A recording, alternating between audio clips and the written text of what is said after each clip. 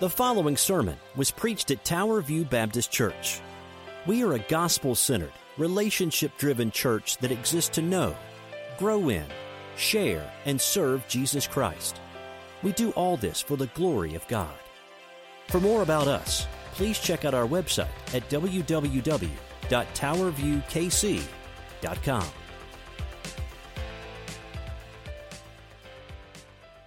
Very important part is our time together. It's our time to do the one another's of Scripture together and to do all that we have together. That's what we're here to do. So as we come this morning, we're going to be praying for a sister church. If you're visiting with us, we pray usually about once a week. Sometimes we take a little detour, but mostly once a week for a sister church. And this morning we're praying for the Grove Church. The Grove Church. This is a church plant, and a church plant is where Christians get together with the intention of going to an area of the city or wherever, country even, where there is not a presence or isn't really a church or Christian-like presence around. And so the Grove Church meets kind of in Old Town Gladstone. And there is some presence of Christian churches there, but they felt specifically called to that area. And Pastor Christian asked us to pray for three things. They just renovated a building. They're trying to reach people, and they're trying to grow people in Jesus Christ. So that's what they're praying for this morning. And they've been around for just a few years. I had no idea about this church until we prayed for them. And equally, they're praying for us this morning. And so we appreciate that as we pray for each other. This morning, we're also going to pray. We don't pray the headlines, but it's good for us to pray together what is happening around the world. And it goes without saying that we're going to continue to pray for Afghanistan. No matter your political leanings, no matter your thoughts on the pros and cons of the transition over there, one thing is clear. Christian brothers and sisters who we have more in common with than any one of a political party this side of heaven and for all eternity are under deep persecution. We're going to pray for wisdom for those leaders who are leading churches in Afghanistan, for those who are in leadership here who are helping to transition out. We have a dear brother.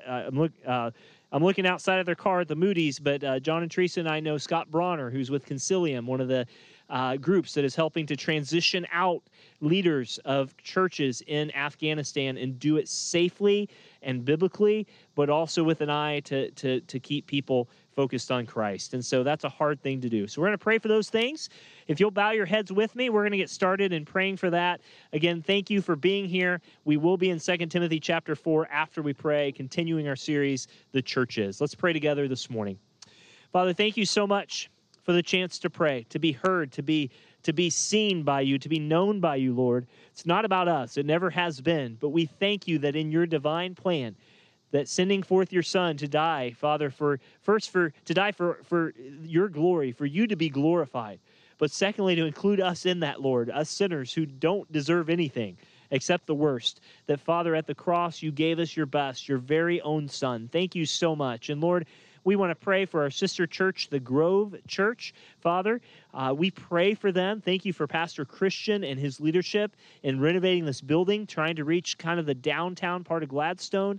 Father, we pray that as they've met numerous people, he said, this week in outreaches, even this summer with COVID and all the things, we pray for fruit of ministry. We pray for people to come to Christ, that they would truly be saved. They would repent and believe the gospel, and that, Lord, people would grow in Christ. He's especially asking prayer for his church, but for those who have recently come to their church and come to Christ, that they too would grow. Bless that congregation. It's a very young, not only numerically in age, Lord, but also in the age of the church, just a few years old. We pray that you bless them, Lord, whether they have 5 or 5,000. Lord, let them glorify your name. Father, we do pray for all of our brothers and sisters in Christ who this side of heaven we may never meet physically, Father, but eternally we will share heaven together with out in Afghanistan. Lord, we pray. There is such unrest there. There's unrest all over the world, but especially this week, we're praying for Afghanistan.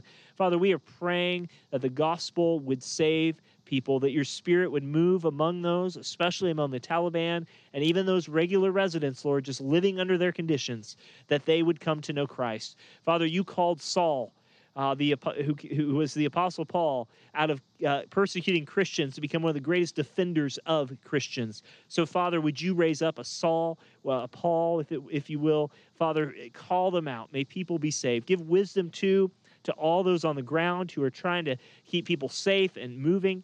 Well, Father, we especially pray for Christian organizations, Brother Scott Bronner and others who are helping transition out not only people from America and others who served as missionaries, but also local believers having to make decisions, literally perhaps life and death decisions. Father, may they stand strong in the gospel. May people who know Christ find your peace and strength unlike any other time in this day and this age. Father, we love you as we enter your word today.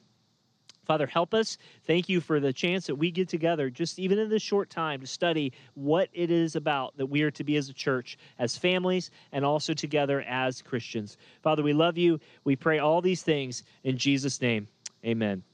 Well, if you have your Bibles, I'm going to turn. We're going to actually do a quick computer thing here. If you'll turn to 2 Timothy chapter 4, 2 Timothy chapter 4, and we're going to be in verses 1 to 6, verses 1 to 6. And as we go there, we just want to remind you, if you're watching online, is that we are outside today. We are outside, and so if you're watching online, the audio is going to kind of be as strong as it's going to be. And so as we come together, we just want to remind you of that. And if you're inside, thank you for your patience as we do that. So 2 Timothy chapter 4 and 2 Timothy chapter 4. And we are looking at today what it is that the word is preached, that the word is preached. This is such an important thing, guys, because in so many churches, the word is not preached. It's entertained, it's mimicked, it's done a lot of things, but it's not preached. And so today we want to look at that the church is where the word is preached. So if you have your Bible, 2 Timothy 4, verses 1 through 5. If you're inside, I know it's I can't see you, but if you're able to stand with us wherever you are, if you'll stand with us in the honor of reading God's word together, let's read it before we get into the passage itself. 2 Timothy 4, 1 through 5. Actually, we're going to back up to chapter 3, the last couple verses of chapter 3. We'll start in chapter 3, verse 16, down to verse 5 of chapter 4. Hear God's word this morning. All scripture is breathed out by God and is profitable for teaching, for reproof, for correction, and for training in righteousness, that the man of God may be competent, equipped for every good work. And Paul says in chapter 4, verse 1, I charge you in the presence of God and of Christ Jesus, who is to judge the living and the dead, and by his appearing and his kingdom. Preach the word. Be ready in season and out of season. Reprove, rebuke, and exhort with complete patience and teaching. Verse 3, for the time is coming when people will not endure sound teaching, but having itching ears, they will accumulate for themselves teachers to suit their own passions, and will turn away from listening to the truth and wandering into myths. As for you, though, always be sober-minded, endure suffering, do the work of evangelists, and fulfill your ministry. And so at this point, I want you to know this is what God said to Paul, to the Apostle Paul, to Timothy. This was written to a specific man, but this letter was also read widely by the churches that Timothy served in. So what you have before you is not just for pastors, not just for preachers, not just for young seminary guys like Lane. And we have a brother here this morning. Many of you met him, Brother Wabong, who's from India, is going to be joining us today and hopefully for a while in the future. Not just for guys like that studying for the ministry. This is for everybody, because wherever you go, this is a binding call, a binding command to God's people and what we are to do as a church. So this morning, if you've heard this before, praise the Lord, because a lot of people haven't. If you've never heard this before, I pray that God uses it in your life, and I pray He encourages you through it. Let's go before the Lord, and let's pray, and we'll get into our scriptures from there, and we will go as we do. And let's pray together. Father, thank you so much as we come. Thank you that we have the opportunity to hear your word. Father, this is not the nightly news. This is not the latest sports talk. This isn't the latest updates on the virus and its effects. This isn't what's happening around the world. Father, the Bible is not immune to those things. It speaks to so many issues across time. But Father, this is your word. This is perhaps the most important time that we can come together as a church. We have sung your word. We have fellowshiped around your word. Father, we've spent time in small groups studying your word. And now, as we feast on it this morning, not literally, we're not literally eating Bible pages, but Father, spiritually, as you know, we come to you And we pray your Spirit enlightens our heart, illuminates our hearts, just lights it up so we see it once again for what it is, the Word of God. Lord, we love you so much. We pray in Jesus' name, amen. Well, guys, I want you to know that as you get into cereal boxes as one of those things, cereal boxes are always a fun thing. But if you especially buy them from Walmart or Aldi or some of those, you buy a box or a bag of chips, you expect it, don't you, to be filled to the top. But if you look on the side, there's always a little note. I'm trying to pull it up here on my phone to get it. I had a box inside I was going to use before I preached outside. But it basically says something like this. It says on the side of the box, sold by weight, not by volume. Sold by weight, not by volume, which is interesting. They basically mean is they're going to fill it up to however much weight it's going to be, but it's not going to expand all the way to the top. Well, what is the point? A lot of churches today have a lot of volume. They reach far across the world in how their music sounds and what their atmosphere is like and how they deal with things. They are a mile wide, but they're an inch deep when it comes to the weight of what they're actually talking about. But there's the opposite side. There's so many churches that preach the Word of God well, but they have no impact in their community. They have no fellowship among the saints. They just have good preaching. And friends, I'm here to tell you that the Bible calls us to both. And it starts with the preaching of the Word. We are to have weightiness to our faith. Our faith is not a crutch you just stand on because you have nothing else in life. Our faith is historical, our faith is supernatural, and our faith is truth. That is the weight. But the volume of everything we believe should stretch out to everything that we do. And that begins with biblical preaching. What is preaching? Well, it's actually a political term. If you've seen those old movies before, when someone came to a town, the king would send out their herald, and the herald would go out before the people and say, "Hear ye, hear ye. This is the word of the king." That's exactly what the word preach is. We are taking the word of God, the King of the universe, and we are sending it out. We're sending the weightiness of it, the truthfulness of it, to spread out in volume around the world. But if you did not heed the herald, if you did not heed what the king said, then you could be in deep trouble. And friends, there are a lot of churches, a lot of Christians who don't understand what the Word of God is because they don't have and surround themselves with biblical preaching. So what was Paul's command to Timothy? It's simply this: preach the Word. Preach the Word. This passage is often used as we encourage pastors or as we come together as a church or as we look at what we are as Christians. But I want you to know today, this word, preach the Word, should encourage you as you deepen your worship life. It should encourage you as you look around this world, as you try to figure out how we solve all these problems. It should encourage you to be light and salt in this dark culture, because the more you hear what the Bible says, especially through preaching, the more you understand what you are to be in this world as you go around. So what makes biblical preaching relevant? What should be your response in the midst of preaching? Well, the big idea today is simply this. It's that the goal of the church isn't a bigger budget or a building, but to see the Word of God increase and disciples multiply.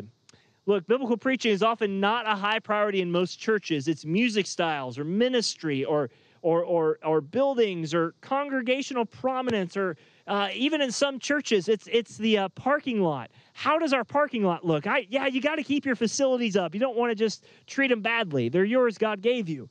But so often, when church shoppers come and when people come looking at a church, they're more concerned about things that the Bible isn't concerned about and less concerned about what God is really concerned about.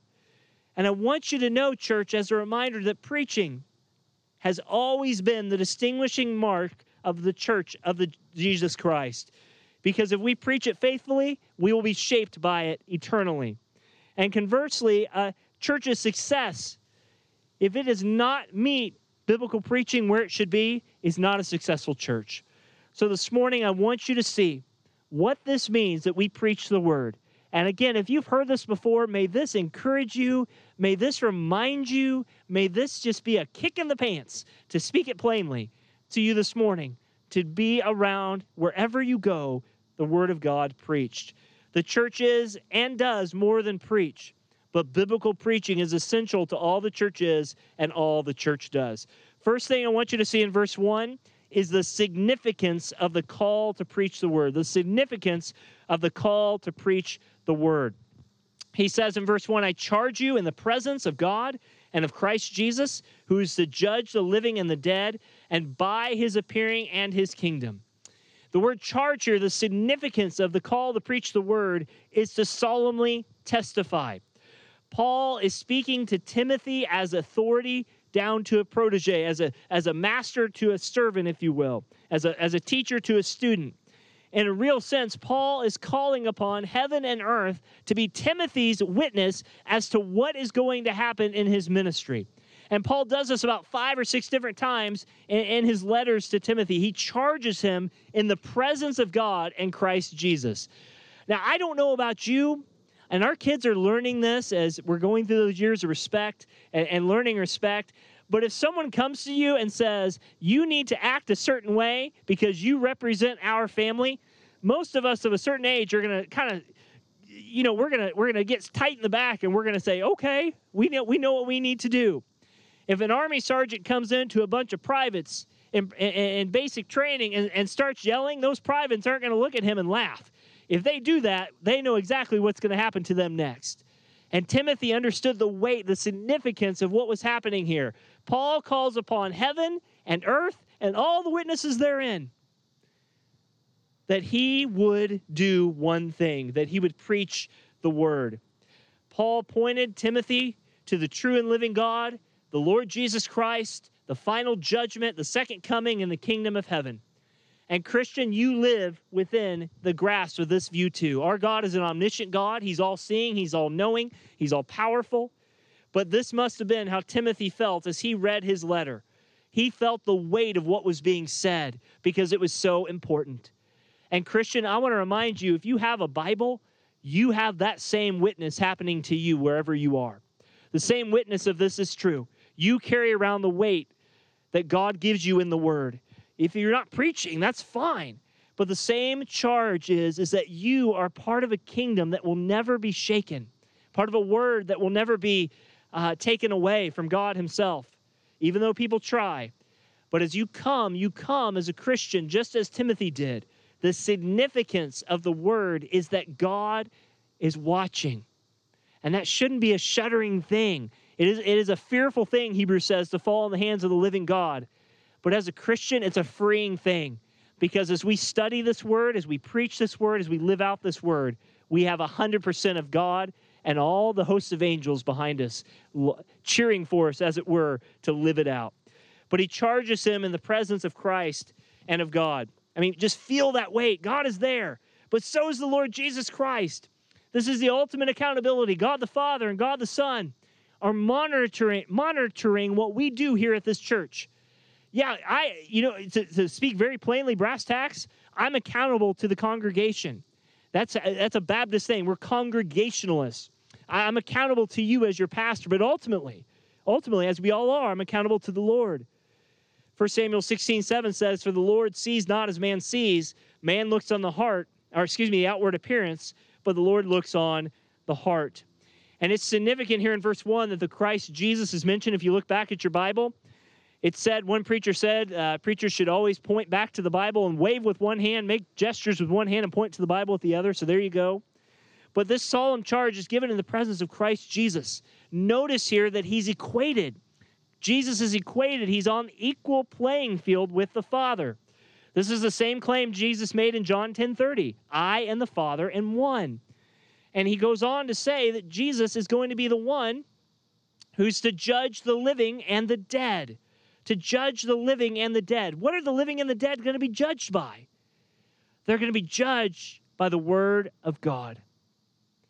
Jesus is coming again. He will consummate the present but not yet kingdom of God, and all humanity will stand before him. And what a weight that is for everyone who hears the Word of God, and especially those who preach the Word of God. We are called to do lots of things as Christians.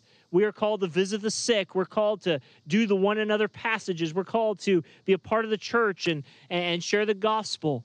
But perhaps the most important, if not one of the most important things that we have in the full weight of eternity is that we hear the word, and especially for us pastors, that we preach the word.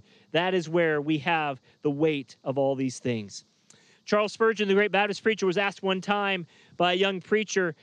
He asked this young preacher, he said, "How you doing?" He said, "I'm not doing too well." He said, "Why?" He said, "Well, I don't have too many people in my congregation." And Spurgeon, who had a church of about 5,000 at its height, all those who could fit in there safely at least, said, "Well, how big's your church, brother?" He said, "It's about 100 people." He said, "Son, that'll be enough to give account for on Judgment Day. 100 people is enough to stand before God for a long time." And he's right. Christian, we get so preoccupied with size, success, and celebrity that we must remember that the Lord will not ask us the size of anything, the size of our family, the size of our budget, the size of whatever. It's how we handle the significance of this word that we have, and especially the call to sit under the preaching of or to give the preaching of the word of God. That's the significance. That's first point, the significance of the call to preach the word. The biggest point here, the second one, is the sum of our call to preach the word. The sum, S-U-M, of our call to preach the word. So verse 2 answers several questions. For instance, let's do the first one. What should we preach? Well, look back at verse 2. He tells you, doesn't he? To preach the word. That's an obvious answer, right? But that is preaching rests in its content, not its function. But what is the content? Well, he tells you here. He tells you what this is. We must preach. We must preach what? We must preach the word. And the content must be biblical. The content must be biblical. This is not a time for personal testimony. This isn't a time for political speech or a therapy session or a motivational talk or self-help advice or worldly philosophies. It's a time for the word of God. And as that herald was sent out by the king, the assignment was to deliver the message of the king. It wasn't his message. It wasn't what he wanted it to be. He didn't have editorial authority over it. He could not change it to suit the crowd. Neither do we. Martin Luther, the great reformer, rightly said, the pulpit is the throne of the word of God. And so, Christian, you must pray for the preaching of God's word. If you're here today and you're a regular Joe member of Tower View Baptist Church in Casey North, your job is to pray that we stay on task for this. Oh, it is so tempting. Can I be honest with you for a second? It is so tempting to not preach the word of God. It's easier not to preach the word of God because we don't usually get in as much trouble, don't usually get as much feedback or negative feedback as we do when we preach anything other than the word of God. But you know what? That's not what we're called to do, is it? The content should be biblical. What do we preach? We preach the word. Its content is biblical. But secondly, its meaning is biblical. Look, you can preach about a lot of things. You can go to the Westport or the Plaza or some square anywhere, and some guy's going to be up on a stool saying all sorts of things. But that's why 2 Timothy 2:15, if you want to look back there, it says, do your best to present yourself to God as one approved, as a worker who has no need to be ashamed, rightly handling the word of truth. Biblical preaching involves more than just reading, quoting, and mentioning Scripture. It's explaining what the word actually means. And guys, I'm going to tell you, that's hard sometimes. It's hard to really dig in when you spend hours on a text, you hope you got it right. But we do this in two ways. We explain it to you. We exposit it to you, expository sermons. We give you what God says, not what we want. Even if our flesh wants to say something else, we don't give you what we want. We give you what God says. I mean, we could impose what we want on the text. We could actually get out there and we could tell you what we want it to say. So many people do that. I remember several years ago, I was in seminary at the time. There was a guy named Brian McLaren. Brian McLaren, please don't follow him. He's a quack, Q-U-A-C-K, like a duck. And he does this. He taught many years ago that John 14:6, you know that verse, right? It says that Jesus is the way, the truth, and the life. The way, the definite article. And McLaren translated that verse, well, Jesus is a way, a truth, and a life. He imposed his own thoughts on that. And I remember standing in Gano Chapel, William Jewell, as a seminary student at Midwestern at the time, and that was ruckus applause. Just, whoa, that's so true. How can those Christians say Jesus is the only way? We can say lots of things about the Bible. It doesn't mean it's right. I mean, think about it. If you go on a trip somewhere, when you get on an airplane, you're clear about the destination, the flight number, and the time to depart. You make sure to get to the right gate. You don't just go to any gate. You go to the gate you need to. Why? Because you want to get to your intended destination. And so should we, as Scripture. As we preach the word, the content and the meaning must be biblical. But notice also the focus must be biblical. When he says the word, what is he talking about here? Well, Paul had in mind here with Timothy probably the Old Testament. But really what he's talking about in the grand scheme of things is the Old Testament, but also the gospel. His preaching was to focus on the Old Testament and especially how it was fulfilled in the redemptive work of Jesus Christ. 1 Corinthians 1:23, we preach Christ crucified. 2 Corinthians 4:5, for what we proclaim is not ourselves, but Jesus Christ as Lord. Christian, I pray from this pulpit you will never cease to hear the glorious old story that we all love, that Jesus came to die for sinners such as us. And if you're here today, if you're not a Christian, this sounds funny. This really does sound funny. They're going to talk about Jesus and that's it? Yeah, because we believe that we are not good enough to go to heaven. And we believe that only Christ himself can save us, and that's what he came to do. So that's what we should preach. Well, when should we preach it? Look back at verse 2. You got your Bible still? He says, do it in season, be ready in season, and be ready out of season. Verse 2, ready denotes an urgency and earnestness. In other words, we must always be ready to share, to preach the word as a church, whenever the Lord is needed. And in that sense, it's a call to preparation. Yes, I had to slip in a Chiefs training camp update. I don't know. I don't keep up. We don't have time at home. 3 kids, we love them dearly, but we go to bed exhausted every night and wake up exhausted every morning, just like you do. But apparently training camp is wrapping up. The NFL, there's football every Sunday from last Sunday until the 1st of February. Isn't that crazy to think about? But those guys, they're supposed to be ready in season and out of season. Olympic athletes will spend years, decades even, for one race, for one little race, to get a medal around their neck that's worth at most the gold $540. That's crazy. Friends, if athletes can spend so much time focusing on something that is fun and has a place for society and entertainment in its place, how much more should we be ready? Christian, 1 Peter 3:15 tells you to always be ready to give an answer for the hope that's within you, to do it with gentleness and respect. In season tells us that we have a call not only for preparation to know what we believe, but also perseverance. In season refers to an opportune time. It's the same word that's used in Mark 14 when Judas, you remember that? He sought a convenient time to betray Jesus. Well, I don't have to tell you, evil's always lurking and looking for a convenient time. But so few churches and Christians are always looking for things to do other than preach the word. But it's also out of season. We're to preach the word when it is not a good time to preach. We're to preach the word when it gets us in trouble. We're to listen to the Bible when it gets us in trouble. If preaching brings no harvest, we must keep doing what it says. Keep preaching. It doesn't mean that if a church preaches and preaches and preaches, thousands of people will come. God may do that. We're to be faithful to what God has told us to do. We should strive to be faithful and fruitful, but we must be faithful even when things are not fruitful. We must refuse to measure our ministries by how many people respond. When people raise their hand, they want to come to Christ, or the views go out of the roof on a YouTube video or a Facebook Live video. Listen, it's not my job or Pastor Nelson or whoever preaches to fill the pulpit. It's God's job to fill the pulpit and to fill the building. We're just messengers.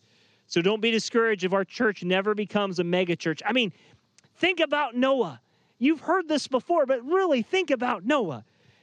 He said, I have a word from the Lord. It's going to rain. And he did that for 100 years. He starts building a boat for 100 years. He's so convinced that it's going to do this, but no one listens. But he kept doing it. He preaches over 100 years. He has no converts outside his family, outside of his sons and their wives and his wife. But while they were drowning in the flood, sadly as that is, as judgment came upon them, Noah was floating in the ark because he was the one who listened to the word of the Lord in season and out of season. The real harvest is at the end of the age, not at the end of a service, end of the year, or even the end of a ministerial tenure. Be ready in season and out of season. So the what, the when. So how should we preach? Look at the end of verse 2. Look at the end of verse 2. He says, how should we preach? We should reprove, rebuke, and exhort. These are 3 commands. Let's go through them quickly. He says the first is to reprove. This is to convince a person that they are in error. It's to convince them that they're wrong. They need to turn back. It's like a mom or a dad seeing a wayward child in deep trouble. And yes, we need to give some latitude for kids to make mistakes and all those things, but like serious, serious trouble. It's like a parent going to that kid and saying, you need to turn back. You need to come back. And this is why. It's the same word used in 1 Timothy 5:20 where Paul instructs Timothy to rebuke sinning pastors or elders. The second command here in verse 2 is that he rebuke them. It complements the first. It's an act of showing a person his error regardless of how that person responds. Oh, wait, that's pretty much how Christianity works, isn't it? We go to someone and say, look, you're a sinner. You're dying. You need to come to Christ. And they just laugh you out of the room or they just walk off. Well, friends, together, reprove and rebuke remind us that a faithful ministry must confront sin, expose error, whether people like it or not, whether they receive it or not, whether they vote you as a 5-star rating on Google or not. It doesn't matter. And finally, exhort. Into verse 2, he says, it reminds us it's a commitment to exhort. So many times, preachers can get, and you can see YouTube clips of this, they just go off. Guys, I mean, they go off. Just like a venom has just come out of their mouth, like a king cobra got in that guy's mouth and just spewing out. Look, faithful preaching warns that the way that seems right to men is one that leads to death, as Proverbs says. But it also, in love and compassion, leads the sinner to the cross where Jesus paid it all. Where Jesus paid it all. So there's the significance of preaching, the sum of preaching, and finally, there's the scuffle of preaching. We'll close with this. The scuffle. You know what a scuffle is, don't you? Scuffle's what, if you had brothers, what you got into all the time with them when you wrestled them and your mom and dad came in to tell you to stop. A scuffle's a fight. It's a down and dirty, in the muck kind of thing. There's a scuffle of the preaching. But I want you to know that the scuffle will come as it does with patience and with teaching. With patience and with teaching. Verse 2 tells us that we must have complete patience.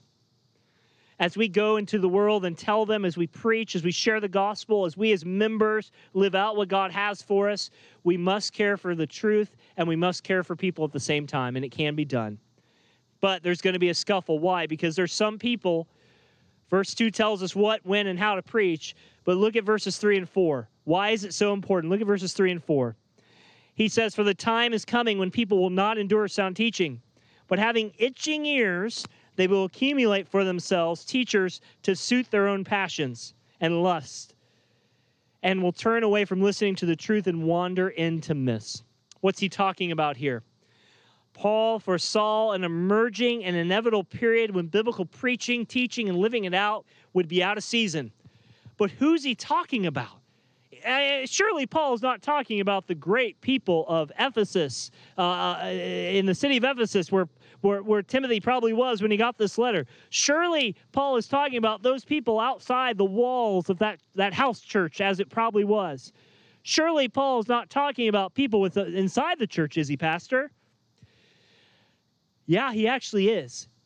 He's talking about people here who profess Jesus with their lips, but know nothing about him in their hearts, minds, and souls. They're not saved. That they became part of the church for whatever selfish reason, sinful reason even, that their sinful desires would lead them to promote false teachers. Friends, I want to remind you, the Bible consistently condemns false teaching.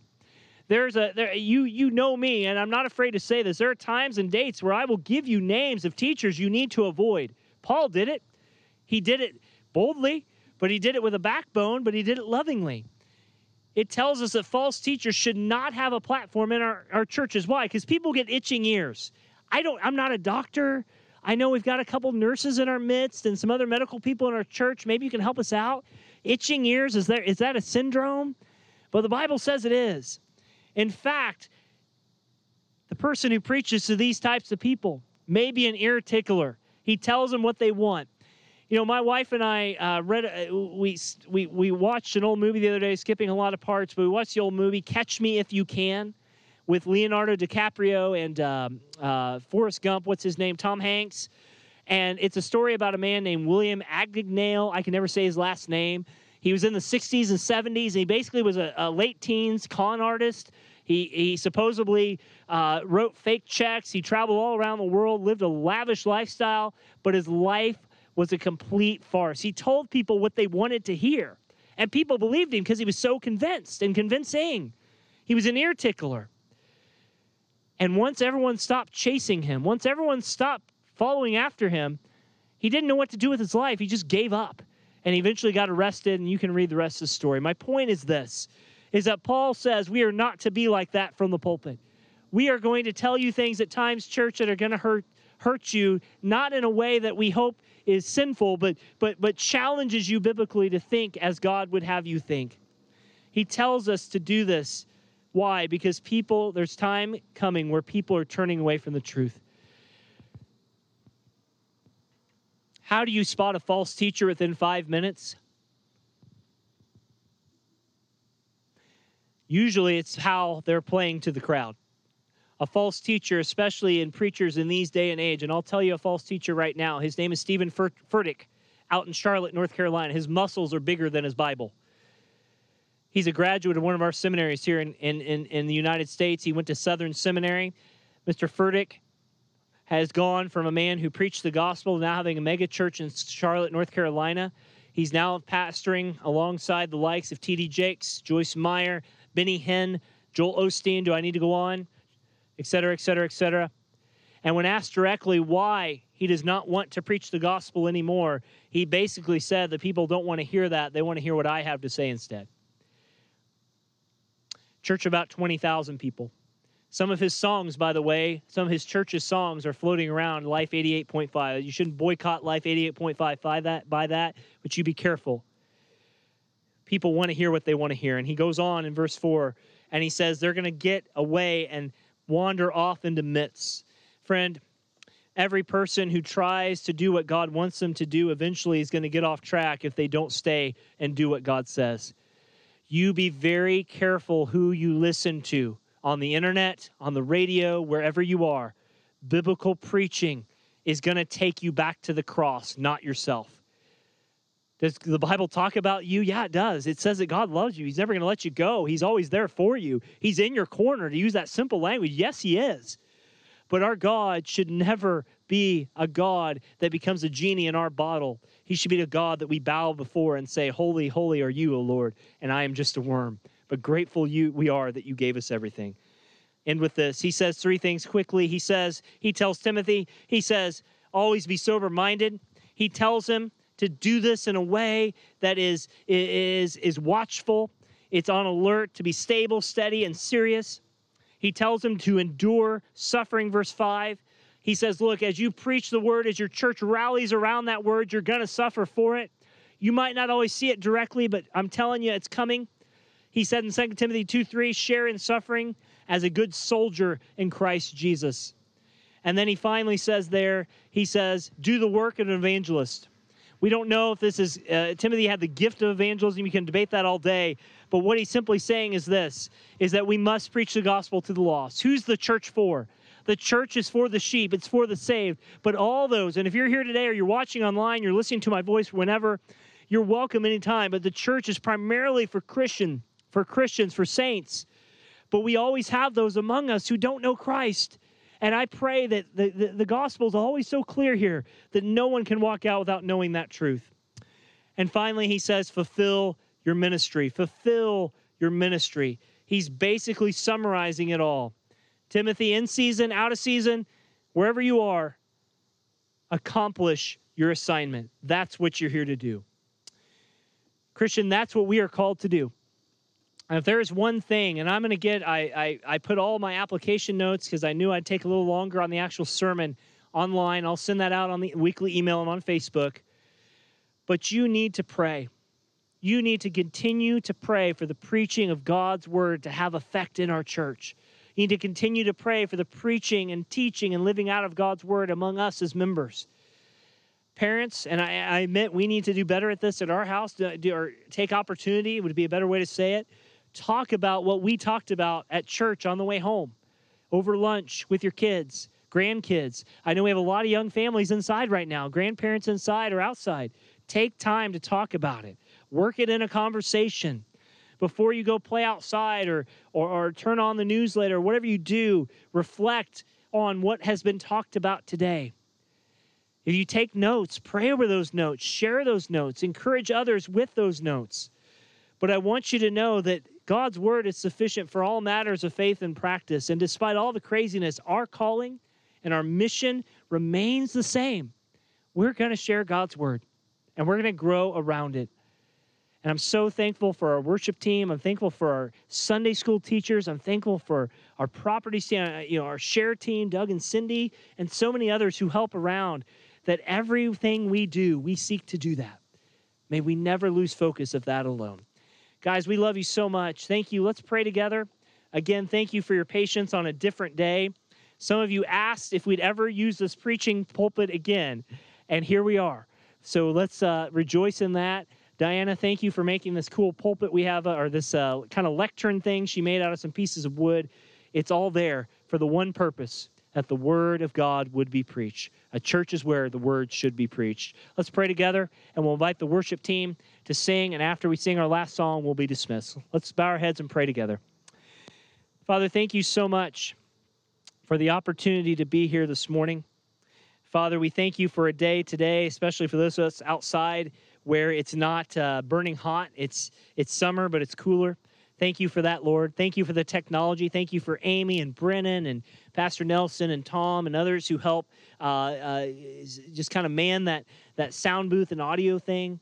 Father, thank you for those children's workers we have who seek to take the word that's preached and taught into the lives of our young people. Father, would you save our young children? We have a lot of young elementary and upper preschool children in our midst. Father, we pray for our grandparents in this church today.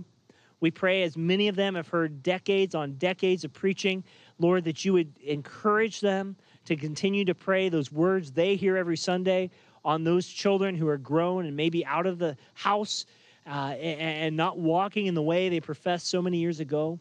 Father, we pray for parents who have teenagers in our church.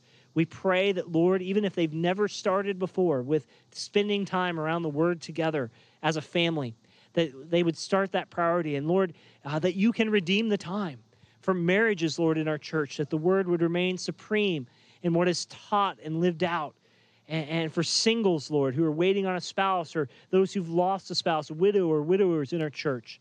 Father, may the word of God just encourage and exhort, and Father, by your Spirit, bring them closer in fellowship with you. Father, as a church together, we pray for the preaching of the word. It's not about style. It's not about how many points we have, even if it goes a little longer on a Sunday than maybe we'd like.